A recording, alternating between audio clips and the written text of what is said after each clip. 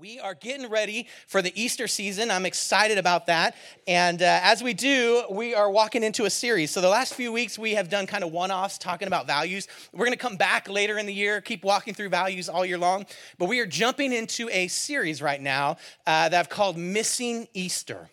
And the point of this series, rewarded found, I love that, right? Missing Easter. And the idea behind this is that historically, the event of the death, resurrection of Jesus Christ is one of the most important events in the history of the world. And there are some people that historically we know were involved in the story, many of whom should have been having a trained eye to see what was happening around them. And the entire story unfolds, and they missed it. They missed it. Isn't it interesting that we can have a heart and intention to pay attention to something? We really want to catch it. We really want to see it. And then we get distracted and we miss it. And we're so frustrated. I was thinking about that. And this funny video came to mind. So indulge my sense of humor here for a moment and take a look at this lady missing something that she's been really waiting to see. I couldn't resist. Wah, wah, wah, wah. Oh, so backstory that I read about that is they were out there waiting all day for that about 2-second moment, and she missed it. So, moral of the story, I don't know. Don't bring your dog on something that's important, but really, really funny. So as we walk into this tension of missing Easter, there is an underlying theme in most of the individuals that we're going to talk about. I hesitate because I instinctively want to call them characters, but sometimes we say characters and we're talking about people who didn't live historically. They're just ideas of people, concepts, and stories. But these are individuals who lived, who historically were there and present in the moment, yet they missed the story of Easter as it unfolded around them. This morning, I'm going to tell you 3 just short stories from my life, interactions with me and my dad as I learned what it was like to try to trust Jesus, even though distractions were all around. And I had the opportunity in that tension to either keep my eyes, come on now, on Jesus or not.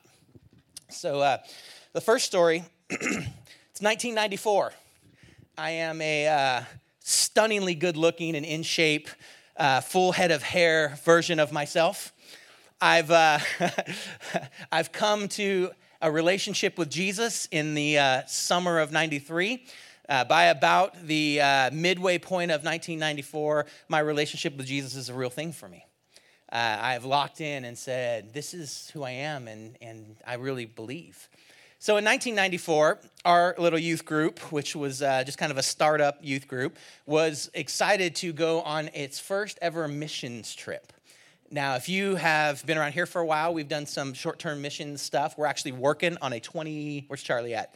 Is it a 2017 or 2018? 2018, because it was all booked out. We had to go that far out. 2018, we're going to take a trip to Mexico and hopefully build a house and do some cool work there. So 1994 is the first time I ever did something like that and had an opportunity.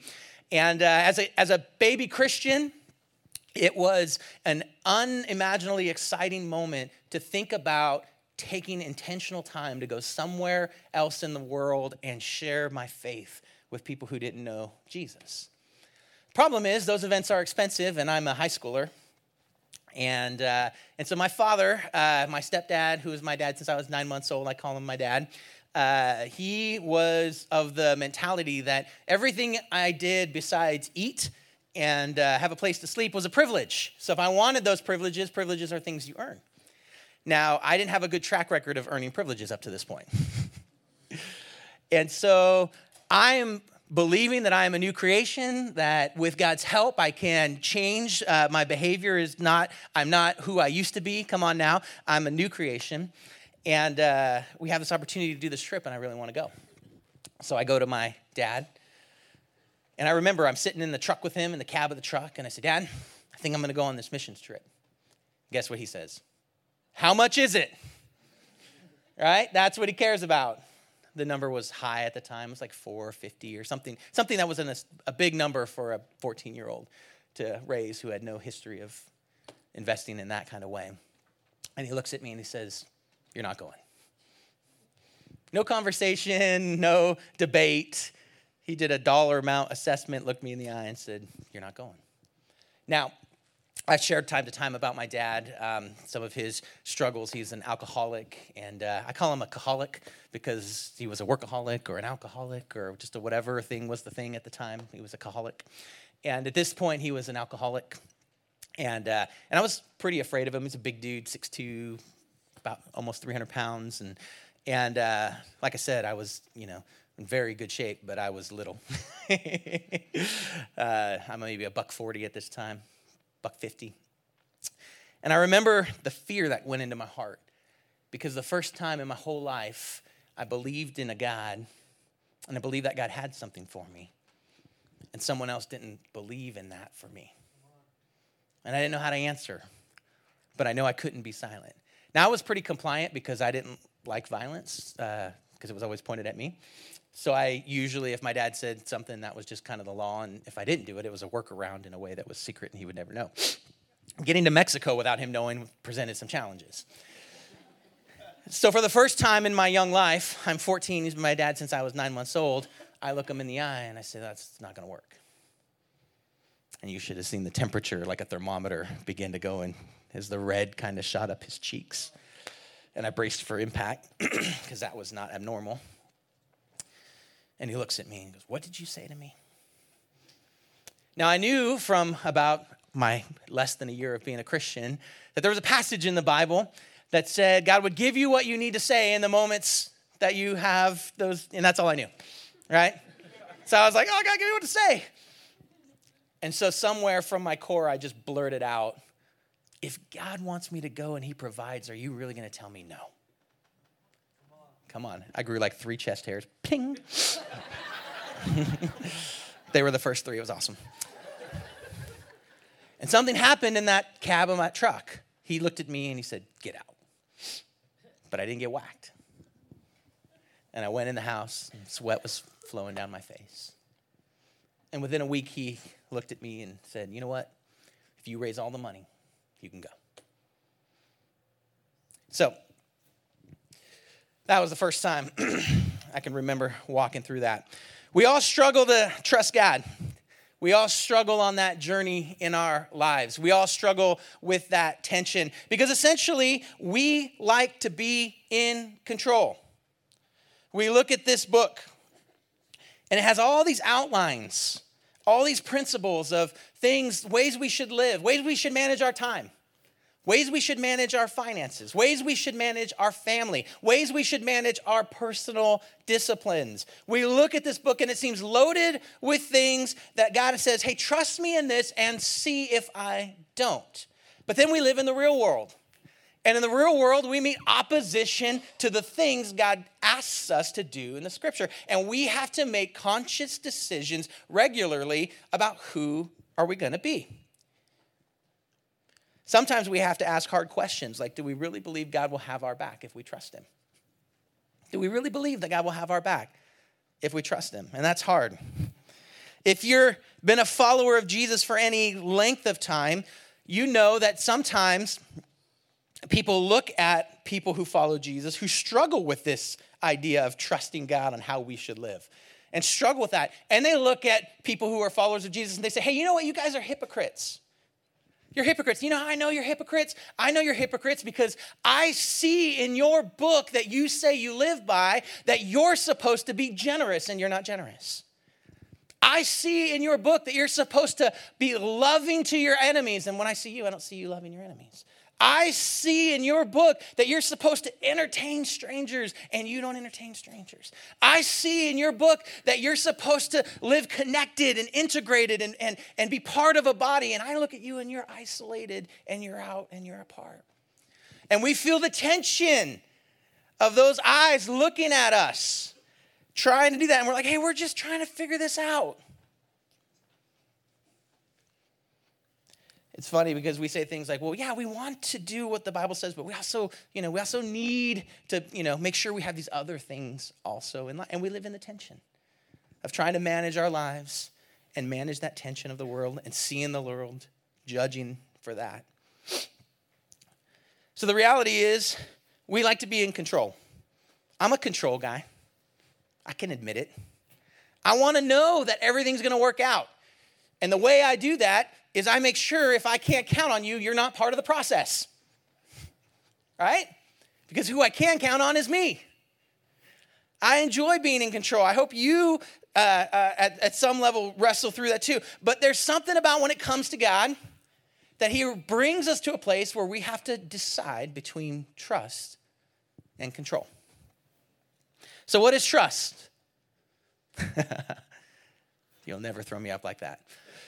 Trust is, I believe God is who he says he is, and that he'll do what he says he will do. It's my working definition of trust for you. How do you trust God? Trust is, I believe not only is God who he says he is, but that he'll do what he says he'll do. Well, how do we know who God says he is and what he'll do? Well, he tells us. He tells us. So trust is when we get into God's word and we see things like he says he'll never leave us or forsake us. And we say that's who he says he is, and I believe that's what he'll do. Trust is we get to the words of Jesus, and he says, why are you worrying? Your heavenly Father knows what you need. And we say, I hear you, and I believe you. That's trust. Control looks a little bit more like this. I still believe God is who he says he is, but in case he doesn't do what I want, I got this. It's jumping out of the ship of faith with a parachute that has your name on it. That says, hey, I believe God can, but in case he doesn't, here's my plan B, here's my plan C, here's my plan D, and I got all these options that are now dependent on me. It's the difference between trust and control. Here's the problem. When we're working to control our lives, we can often miss what God is doing. Just like my lady and her puppy dog. When we're working to control our lives, we can often miss what God is doing. So let me take you into the Easter story. If you have your Bibles, I'll be in John chapter 11 in just a few minutes. You can get there and jump ahead of me towards the end of the chapter, verse 45. But in the Easter story, there are a ton of religious people and individuals who interact with Jesus. And most of them are struggling with the same problem that we struggle with. They're working to control their destiny, their lives, to secure their position, to secure the things they need here on earth. And in the midst of working to control all of those things, they miss what God is doing. I want to introduce you to someone. You may recognize his name, you may not, who really epitomizes this in the story. I'm going to give you the history of a man named Caiaphas. Caiaphas. We're going to meet Caiaphas in John chapter 11. He's going to show up again in John chapter 8, and then we're going to see him once more in Acts after the death and resurrection of Jesus. But Caiaphas has an interesting history. What's funny is if you look through history, there's a couple of individuals who are really, really important at the time of Jesus. But they have become essentially footnotes in history. The reason that they're famous today is not because of the position they held at that time, though it should have been because of that. The reason that they're famous today is because they intersected with a greater story, the story of Jesus. So many of you know Herod. We talked about Herod at Christmas time. We talked about Herod, who was the king of the Jews when Jesus was born. Herod's history is kind of easy to find out because Herod interacted with some of the major players in history. Julius Caesar, Mark Antony, Cleopatra. He interacted with Rome in that season and was in power in Jerusalem during that season. Herod was someone who had established positional authority in Israel and Judea at that time. And so when he hears about Jesus and the coming of Jesus, he pulls a power play to secure his position. And if you remember the story, his power play is to wipe out all the children, all the boys under the age of 2, to make sure that no future king is born on his watch. His goal is to kill Jesus, but he fails. Now, Caiaphas enters in the story at the end of Jesus' life. He's also in a position of power. He is the high priest at the time of Jesus. As a matter of fact, not only is the high priest, he's been the high priest for 19 years. Now, this is a big deal. Why is this a big deal? Because in the Old Testament, if you look at the Bible and you look at the story of the high priest, they were all from the tribe of Aaron. They all had the same lineage. They were all priests, and they would once a year come and they would cast lots. They would throw these stones, and whoever the lots fell to, that person was the high priest for that year. So a high priest job was a one-year job. So when we get into the text, you're going to see oftentimes John refers to him as the high priest that year. Because in theory, he should have had a one-year job. But I just told you Caiaphas had a 19-year job. So how did he pull off what should have been a one-year position of power and get, come on now, no term limits? How did he do that? Well, because fast forward from Old Testament to New Testament, and there's a new big daddy in town, and it's Rome. And Rome doesn't let you pick your leaders the way you can pick your leaders when you're independent. Rome wants leaders who are loyal to Rome. So Caiaphas rises to power after his father-in-law had been a high priest for 10 years. Again, shouldn't have been able to do that. At the end of that 10-year run, he was less loyal to Rome than Rome would like. So his name was Annas. Annas gets fired from the job, immediately puts his son in charge, gets fired, puts his other son in charge, gets fired, puts his other son in charge, gets fired. Nepotism has never worked. After 3 sons get fired because Rome's not having anyone in that you pick, only who they pick, he manages to get Caiaphas in the job. Caiaphas, like I said, holds down the job for 19 years because he's a politician in a pastor's job. He's the high priest, but he's connected and working with Rome. Does that make sense? He's willing to play ball. So that's who Caiaphas is. Joseph Caiaphas is his name. He was the high priest, and he was supposed to be in the world of worship, but he had become a politician. Now, what's interesting about Herod and Caiaphas is both were at the top of their games, at the top of their fields. One was a king, one was the high priest. The high priest was the highest position you could have in Jewish culture. You controlled the temple, and the temple was the center of their life. All of the income and the tithe flowed through the temple. Forgiveness was purchased at the temple. So sitting at the top of that was a very lofty perch to hold down for 19 years. An interesting thought I had as I was looking at this was, it was just fascinating to me to be at this high priest level. Why would God, maybe this is just a different sidetrack, but why would God allow someone who clearly wasn't submitted to him to rise that high into a position of power? Why would he allow someone? And I was struck by this truth that God has moved from the very beginning through whoever he places at the top of position of power, whether that person is submitted to God, whether that person is defiant towards God, whether that person only plays lip service to God. It has made no difference in the kingdom of heaven for some 5,000 years of history. God still sits on the throne. Sometimes we hit panic mode over who's sitting on the top, come on now, of our political spectrum, of our church spectrum, of whatever that spectrum is, yet God continues to move through history, through whoever he places at the top. Now, Caiaphas had the same reaction that Herod had when he finds out about Jesus. This fool's got to go. Now, Jesus isn't a 2-year-old baby at this point. He's 30. So the strategy has to change. Caiaphas isn't the king, he's the high priest, but he's a politician and he's networked with Rome. Now, the last thing I got to tell you about Caiaphas is the high priests at that time, they were a group called the Sadducees. So if you read your Bible, you know there was 2 political parties that were preeminent. There were 3, but there were 2 powerhouse, political parties at that time, the Pharisees and the Sadducees. Those were the 2, and they met at a place called the Sanhedrin, which was Congress, okay? And the high priest had the majority vote. So the Sadducees had the stronger vote. There's about 70 people who are appointed, elected to kind of govern the faith principles of that time. And the Sadducees have the majority vote. That's important for you to know as you get into the story. So suddenly, after some 15 years of being at the top of his game, being the high priest, this upstart Jewish man named Jesus comes onto the scene.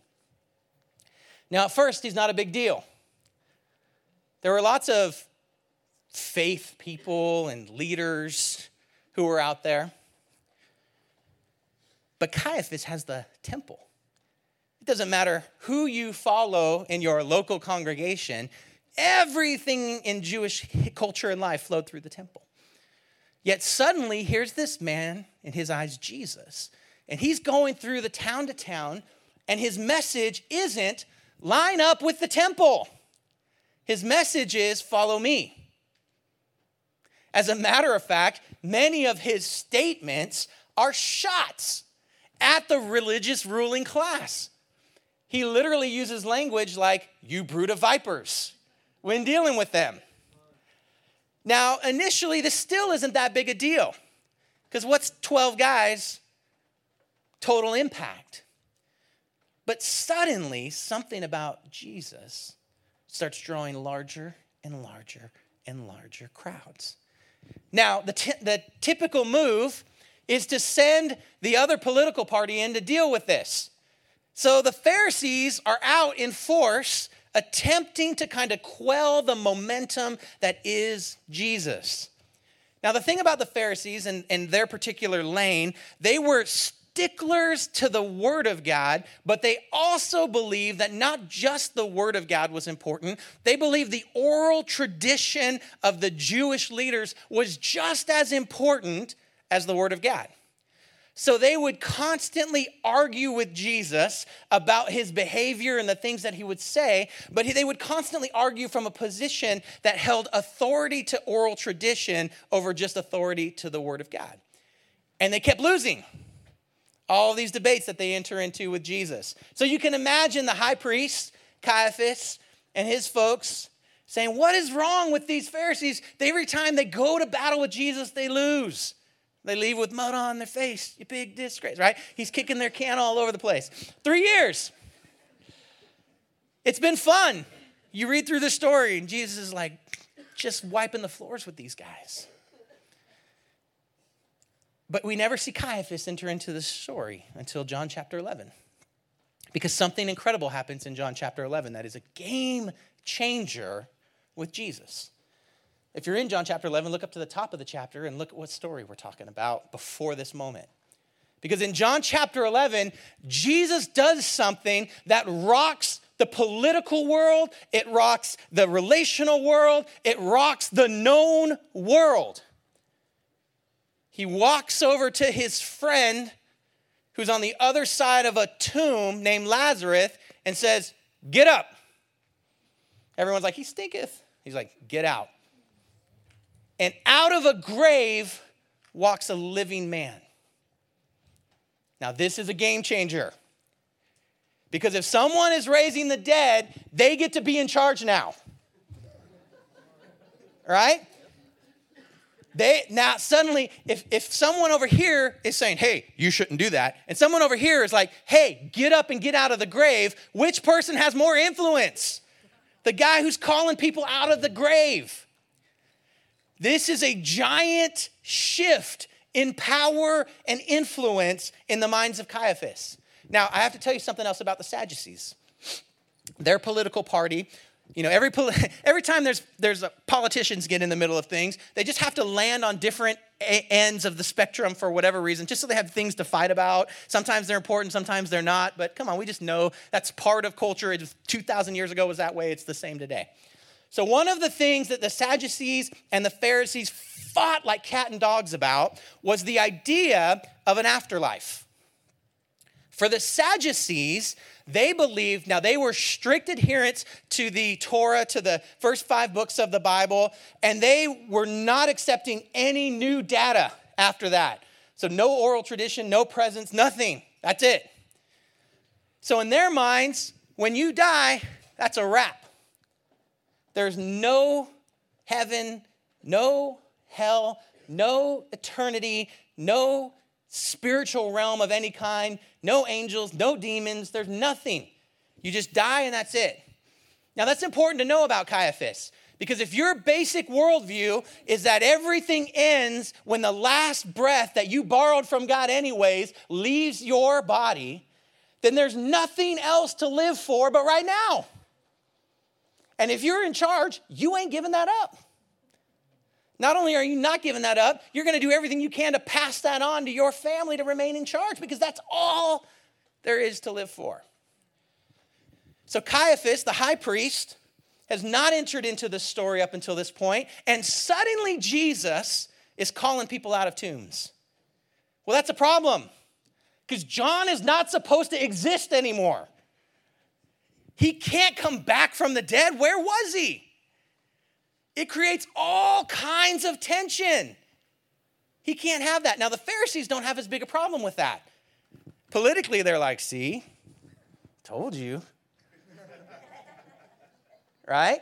They're like, whoo, we don't like Jesus, but we're winning this debate all of a sudden, right? So if you're in John chapter 11, you can go over to verse 45.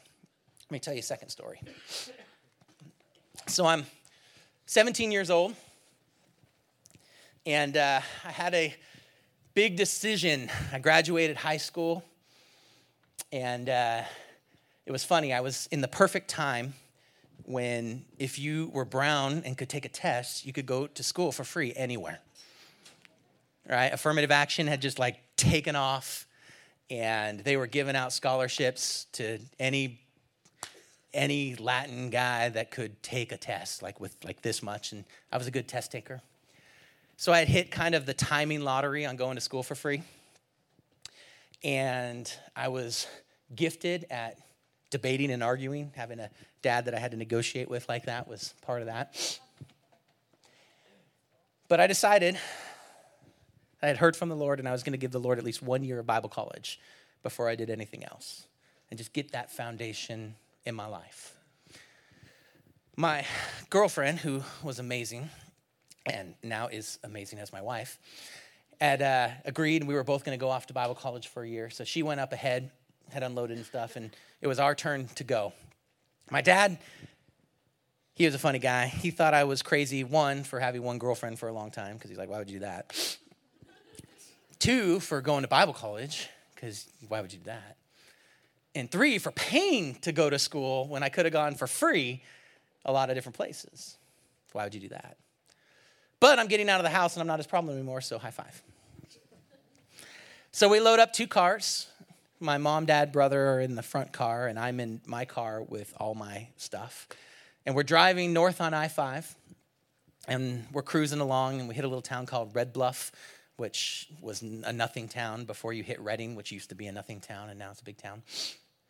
And then as we're cruising along, I think cruise control at like 70 miles an hour on I-5, because my dad's driving up in front, I can't go fast. Suddenly I hear a whack, and my car begins doing this. A big rig had changed lanes into me and clipped the front edge of my car. After, I think, 3 rotations, my car slid into the middle of the freeway, and there were these big bushy oleander trees, and it went up, like into the oleanders. Pieces of tree branches are poking through the car. My stuff's, windows are shattered. There's stuff all in the middle of the freeway. I'm miraculously okay. I don't know how I even got out of the car. Truck pulls over to check on me. I think he's hit me. And I've been a Christian now for a few years, but I still got vocabulary issues. So I begin unloading on this guy because I think he's hit me. I'm mostly concerned that my dad's in the front of us going to see that I wrecked the car and blame it on me. Tears and emotion are swelling up from adrenaline. The guy says, hey, I didn't hit you. I saw what happened, though, if you want me to make a report. I said, thank you. An ambulance comes, it checks on me, I'm okay. We get a tow truck, and it drives us to the first semi-real town at that time, Redding, and my car's totaled, it's gone, and there's a plastic tarp at this tow truck place, and all my worldly possessions are laying on this tarp because I'm getting ready to go to school. And my dad looks at me, kind of shrugs, like, see, this was a bad idea. We should just go home. And there's a moment because it makes sense. Car's gone, don't know how that's going to solve. Don't know if any of my stuff is okay, not okay. Was really just trying to hear God and do this one thing, and clearly he must not want me to go since it knocked me right off the highway. And I say, you know what?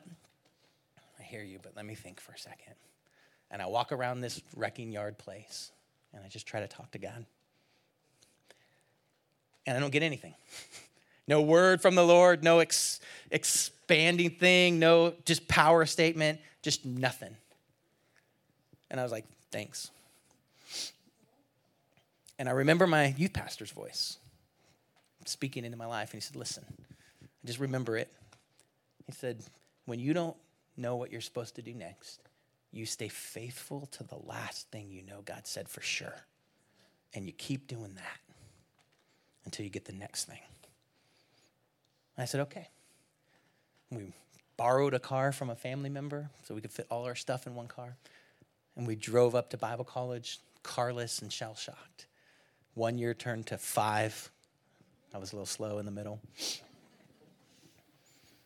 And that's kind of where that story went.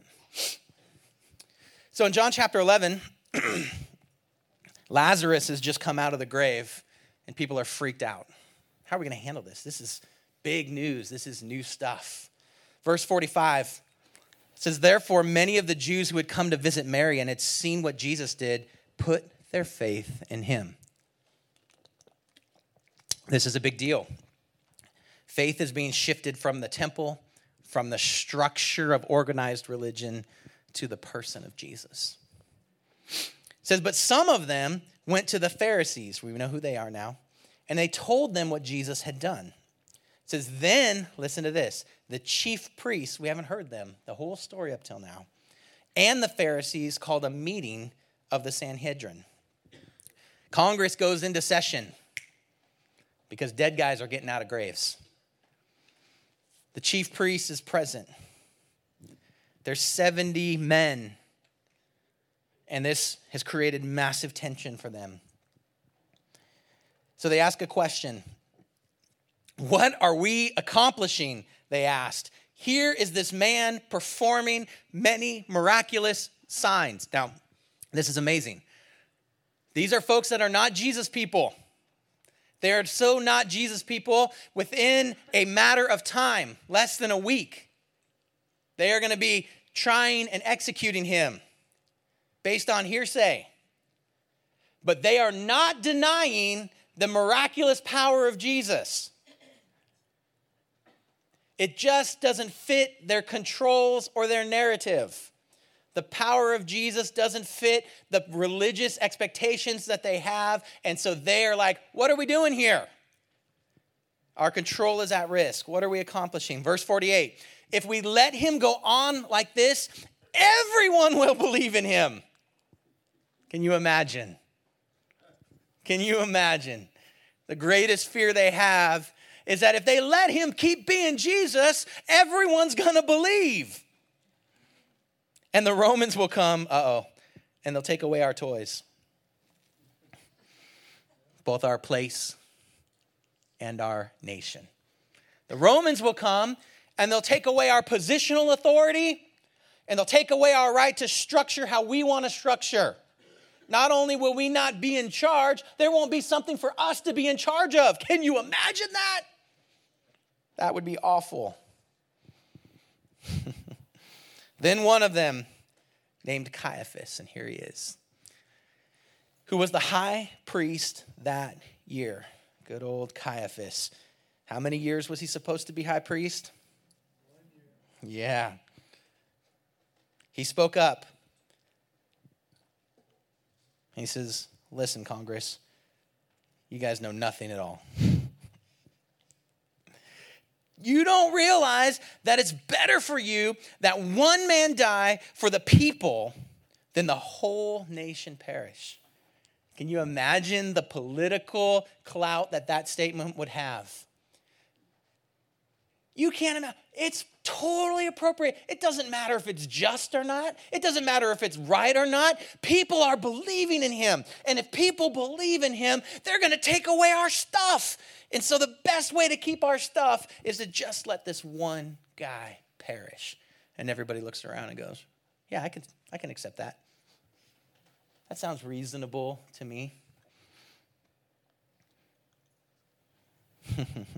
What's amazing is he doesn't care about the miracles. As a matter of fact, the miracles attack his positional authority. Now, the high priests and the Sadducees, they were the aristocrats. They were like the royal ruling class. Their position was important to them. Their wealth was connected to that. And so here's all of their influences connected to that. And if anything is on the wrong side of that, it's got to go. Verse 51. This is amazing, and it just throws everything into a place of irony that you can't even understand. He didn't say this on his own, but as high priest that year, he had prophesied that Jesus would die for the Jewish nation, and not only for the nation, but for the scattered children of God to bring them together and make them one. John puts this in here, and I got to tell you, the more time I spent looking at this, the more baffled I was. And here's the only conclusion I could find that made any sense. And I'm going to just be honest with you. I still don't fully get it. God is still God, no matter who's in charge of our political world, whoever sits on the throne. And God moves through people and speaks truth, even through people who are wicked from time to time. It's just, he unwittingly, so John says, he basically unwittingly had prophesied earlier that Jesus would be really, really important. But now that's messing with his plans, and he's like, he's got to go. And here's the thing that happens to us. When something messes with our plans, it doesn't matter if it is rational or not. We lose our rationality. We lose track of here it is, the last thing we knew that God said that was true. But now there's a wreck. Now there's a mess. Now there's tension. So we go to clean up the mess and we change the course of our plans away from the last thing we knew that God said was true because we want to be in control of this trauma, this deal. So here's a guy with all the authority, with all the influence, who has literally prophesied the truth already, saying, never mind the truth. This guy's getting too popular. He's messing with our influence. He's got to go. And look at verse 53. From that day on, they plotted to take his life. I had to stop right there for a second because Caiaphas is literally the person with access to the oldest copies of the law. You know where the thou shalt not murder stuff is? For 19 years, he was the closest to the oldest, to the original documents. He had to know that information and be in proximity to the truth. But he had no problem rationalizing, violating the truth of God. Come on now, because it didn't fit his narrative. It didn't fit his control of the situation. It didn't give him what he wanted. So he threw it out. Verse 55, when it was almost time for the Jewish Passover. This is how we know this whole thing takes place about a week before the cross. Many went up from the country to Jerusalem for their ceremonial cleansing before the Passover. It says, and they kept looking for Jesus, and they stood in the temple area, and they asked one another, what do you think? Isn't he coming to this feast at all? But the chief priests and the Pharisees, that's funny that those two don't get together very often unless they're planning to do the wrong thing. The chief priests and the Pharisees had given orders that if anyone found out where Jesus was, he should report it so that they might arrest him. For these two guys to get together, these two people groups, come on, these Republicans and Democrats to agree on something. I had to say it, I'm sorry. I don't go political, I just love the irony of the parallel that we see here. For these two groups to get together and plan something is an epic moment in history. Jesus is bringing people together no matter what. They come together and say, we don't want this. They knew their power, their popularity, everything was at risk. Here's something I want you to catch. Sometimes when our position is at risk, when our authority, when our power, when our finances, when what we want is at risk, we partner with people we know we shouldn't partner with.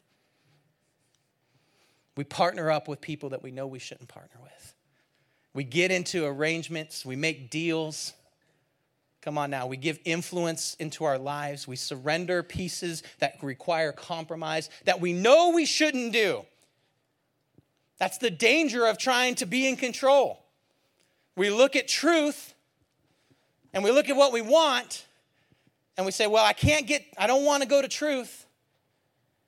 So I've lost the authority that comes with partnering with God.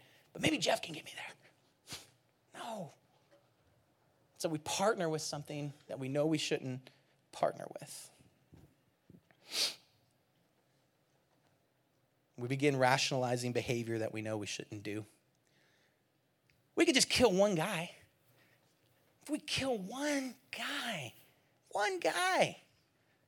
yeah, he's popular, raising the dead, miracles are happening, whatever. If we kill that one guy, we get everything that we want, gets to just keep being the thing that we want. We just got to kill one guy. Just got to make one compromise. Maybe your compromise isn't murder, hopefully. What's your compromise? That one thing. Come on, it'll just make your whole life easier. You just got to agree to do the one thing you know you shouldn't do. Just check a box that you know is not true.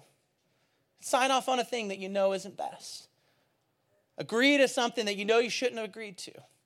Put yourself in a situation you know you shouldn't have put yourself into. Just make that one compromise. Just that one compromise, then everything else that I want is there.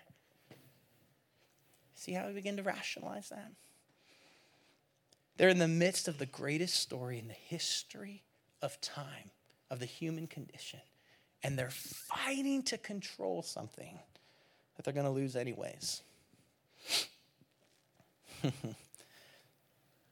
We all start doing those things. When control is threatened, we often team up with the wrong people. Right? We start joining the mob and joining the crowd because we don't want that thing that isn't us, the thing we want. Think about this. How many of your worst decisions can you look back at right now and see, I never would have done that if I was thinking right? Think back on your worst decisions. Think back on the things in your time you look back and you go, oh man, I shouldn't have done that. I wouldn't have done that. And you go, oh, I wasn't thinking right. I wasn't thinking right. What's crazy is fear of control. Fear of losing control. It can lead us to terrible decision making. I want to be in control. I want to set my own destiny. We start making terrible decisions. We heard this a lot coming up this past year, but it's just true. The lesser of two evils is still evil. We're the folks that don't settle for the lesser of two evils. That's not what we do. In our decision making, in our lives, we're the folks that take the consequences of standing up for truth, standing up for life. So, Caiaphas has to deal with this threat. He's got to deal with this tension. How is he going to do it? What is his plan? His plan is creative. He realizes they're not allowed, because he's not the king and Rome's in charge. They're not allowed to just kill people, but he's got to get someone killed. So he's got to get Jesus to say or do something that will allow Rome to kill him for him. Not only has he teamed up with the Pharisees, he has used his political influence, which has allowed him to remain as the high priest way longer than he should have, to pull on those connections. If you go to John chapter 18, you will see the story. I'm not going to take us through the whole story of Jesus before Pilate. Now, Pilate is the Roman kind of proconsul. He's in charge of the area around the temple, and he's the law of the land who has the authority, come on now, to kill somebody. So, Caiaphas sends the Jewish temple guard to arrest Jesus. We know the story. It happens at the garden. They arrest Jesus. What's funny is after they arrest Jesus, they take him to Annas, who is Caiaphas' father-in-law, who was the high priest for 10 years, because, come on now, you know the Godfather's still in charge. Annas shows up, looks at what's going on, gives his approval, sends him to Caiaphas. Caiaphas sees Jesus and gets him to admit to being, come on now, the Son of God or the King of the Jews. And that's all that he needs. Because once he has that accusation, he can make a charge of sedition. Because in Rome, no one's allowed to be in charge unless Rome says you can be in charge. So if you make a pronouncement like, I'm the king of this chair, I'm the king of this chair, Rome can come in and say, you ain't the king of nothing, and kill you on the spot. A bigger statement to say, I'm a king of this whole people group, the Jewish people, and deeper than that, I'm the Son of God, ultimately, come on now, in authority over the whole world. So Caiaphas has this charge that he can utilize now, and he brings Jesus to Pilate. And you can read the story. It's fascinating. Because Pilate looks on, and he recognizes immediately, this is some shady stuff. This guy's not doing anything that's causing Rome any problems. You guys deal with this on your own. And Caiaphas says, hey, we're not allowed to kill people, and this guy needs to be killed. Pilate's like, why do you need to kill him? He goes, well, because he says he's the king. Pilate's like, seriously? He's like, are you the king? And Jesus is like, well, yeah, it is as you say. I'm that. Who gave you that? And he goes, don't worry about it. And he goes, okay, listen, I'm going to paraphrase. Jesus, I just need you to say something different than that so that you can go back and deal with them. And Jesus is like, I can't not. Come on, I'm not the lesser of two evils. I'm going to tell you the truth. So Pilate goes back to him and he's like, I'll beat him up for you. You know, that's fun. We'll whip him with some things. Like, you know, that's an entertaining thing for the crowd. But I don't need to kill him. And Caiaphas, because he's a politician, a shady one, he's been solidifying power for years, goes, oh, so someone who's a direct threat to Caesar, you're not going to actually execute Pilate? Come on, now he starts playing him like a violin. And Pilate's like, well, since you put it in that terms, let's execute him. They get to the execution moment through the whole Passion Week. And there's a moment where it's been Passover. And Pilate's like, aha, we still get to pardon one guy because it's Passover. We get to pardon somebody. Why don't we pardon this guy who hasn't done anything? And we see the high priest again, Caiaphas, leading the way, saying, no, give us the criminal Barabbas. Execute Jesus. Why? Because a murdering psychopath is no threat to their power. But a person speaking the truth in love, come on now, can topple a government. So Jesus goes to the cross. Caiaphas and his compatriots are leaning in, watching this. But I want you to catch something. Caiaphas and the high priests, they were members of the Sadducees. And within the next 40 years, the Sadducees don't exist anymore. In AD 70, Rome, ticked off at Jewish rebellion, comes in and wipes out the temple. And we never hear of high priests or Sadducees ever again. I want you to catch something. The thing they were fighting so hard to protect was already slipping out of their hands. The thing they were fighting so hard to control, their position, their power, the thing they want, the person they want, the thing they want that was a rejection of God, whatever that is, it was already slipping away from them. How often, when you think back, come on now, at the big mistakes you made, the thing you were chasing,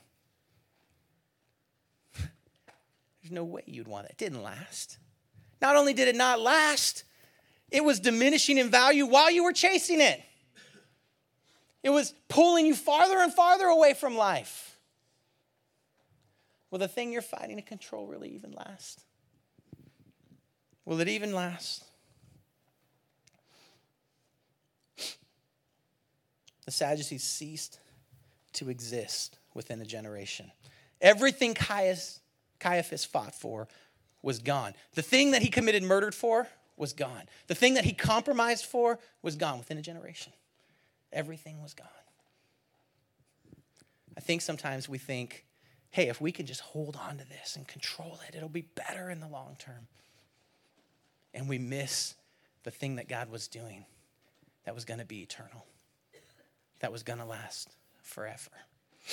Last story. So I'm about 25 years old now. I've been youth pastoring for a while. And my dad is a Catholic again. And his Catholicism leads to a very violent encounter with the police. And he ends up shot. He dies in the airlift on the way to the hospital and comes back at the hospital because of all of the stuff in his system. His system didn't go into shock like it should have. And so somehow the craziness of that kept him alive. And I'm talking to him, and he's still recovering. He's just out of the ICU. And I'm a grown man now who's been serving Jesus for a while. And I'm talking to him about his life, saying, Dad, I don't know where you think this is going to go, how this is going to work out. But there's hope that's bigger than all the other stuff you've turned to. And why wouldn't you give that a chance? And I can see his processing. I could see his faith, and I said, why wouldn't you do that? Over the next about 6 months, as he recovers and heals up, for the first time in a long time, he starts going back to church, and him and my mom are going. And I get a call from my mom, and she says, hey, it's a big weekend. I said, what's going on? She says, your dad's getting baptized. I'm going to show you a picture. This is a crummy picture, but this is my old man taking the plunge, giving his heart back to Jesus. About 6 months after that, he'd be dead. He was in rehab, and he had a heart attack trying to come off of all of the stuff that he had pumped his system full of for his whole 50 years of life. But I look back at all of the things that he tried to control, and all of the things, come on now, all of the times when there was a moment where you can make a decision and say, what is the thing I'm going to go for? The thing I want to control my life the way I want to do it, or the hope that I know that I have in Jesus? And all of the things, come on now, that we chase in this world in the place of Jesus fade away. All of those things get lost. Caiaphas should be one of the most important people in history. He was high priest for the entire life of Jesus' ministry anyways. For all of Jesus' ministry, he was high priest. He could have been one of the most powerful partners in the kingdom of God ever. But he's just a footnote. A lot of you didn't even know his name before we walked into this conversation. Would you stand with me?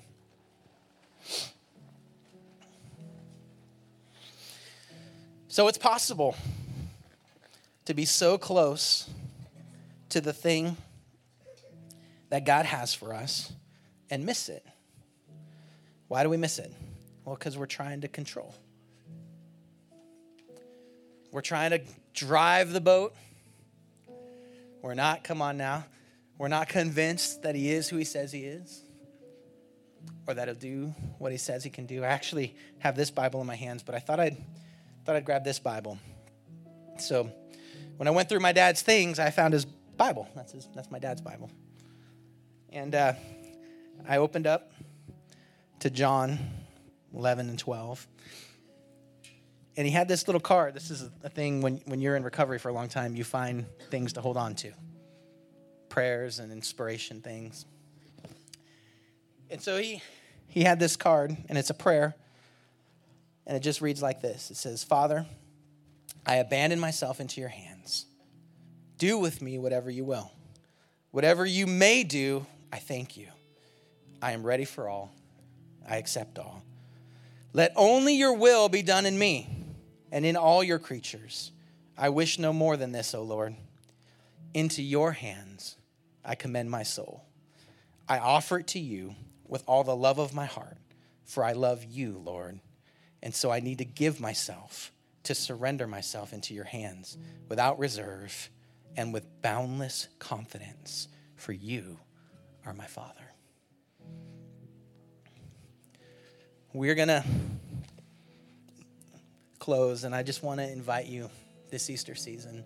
What are the things that you're holding on to and trying to control? What are the things that might cause you to miss the will of God?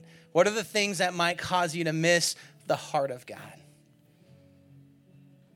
Maybe today would be the start of saying, I'm going to keep my eyes up here. God, it may cost me some things here in the natural, but those things are already going away. I want to move towards the things that are going to last forever. So God, whatever it is for us today, we just trust you. We give it to you. We love you. In Jesus' name, would you lift your voice with me?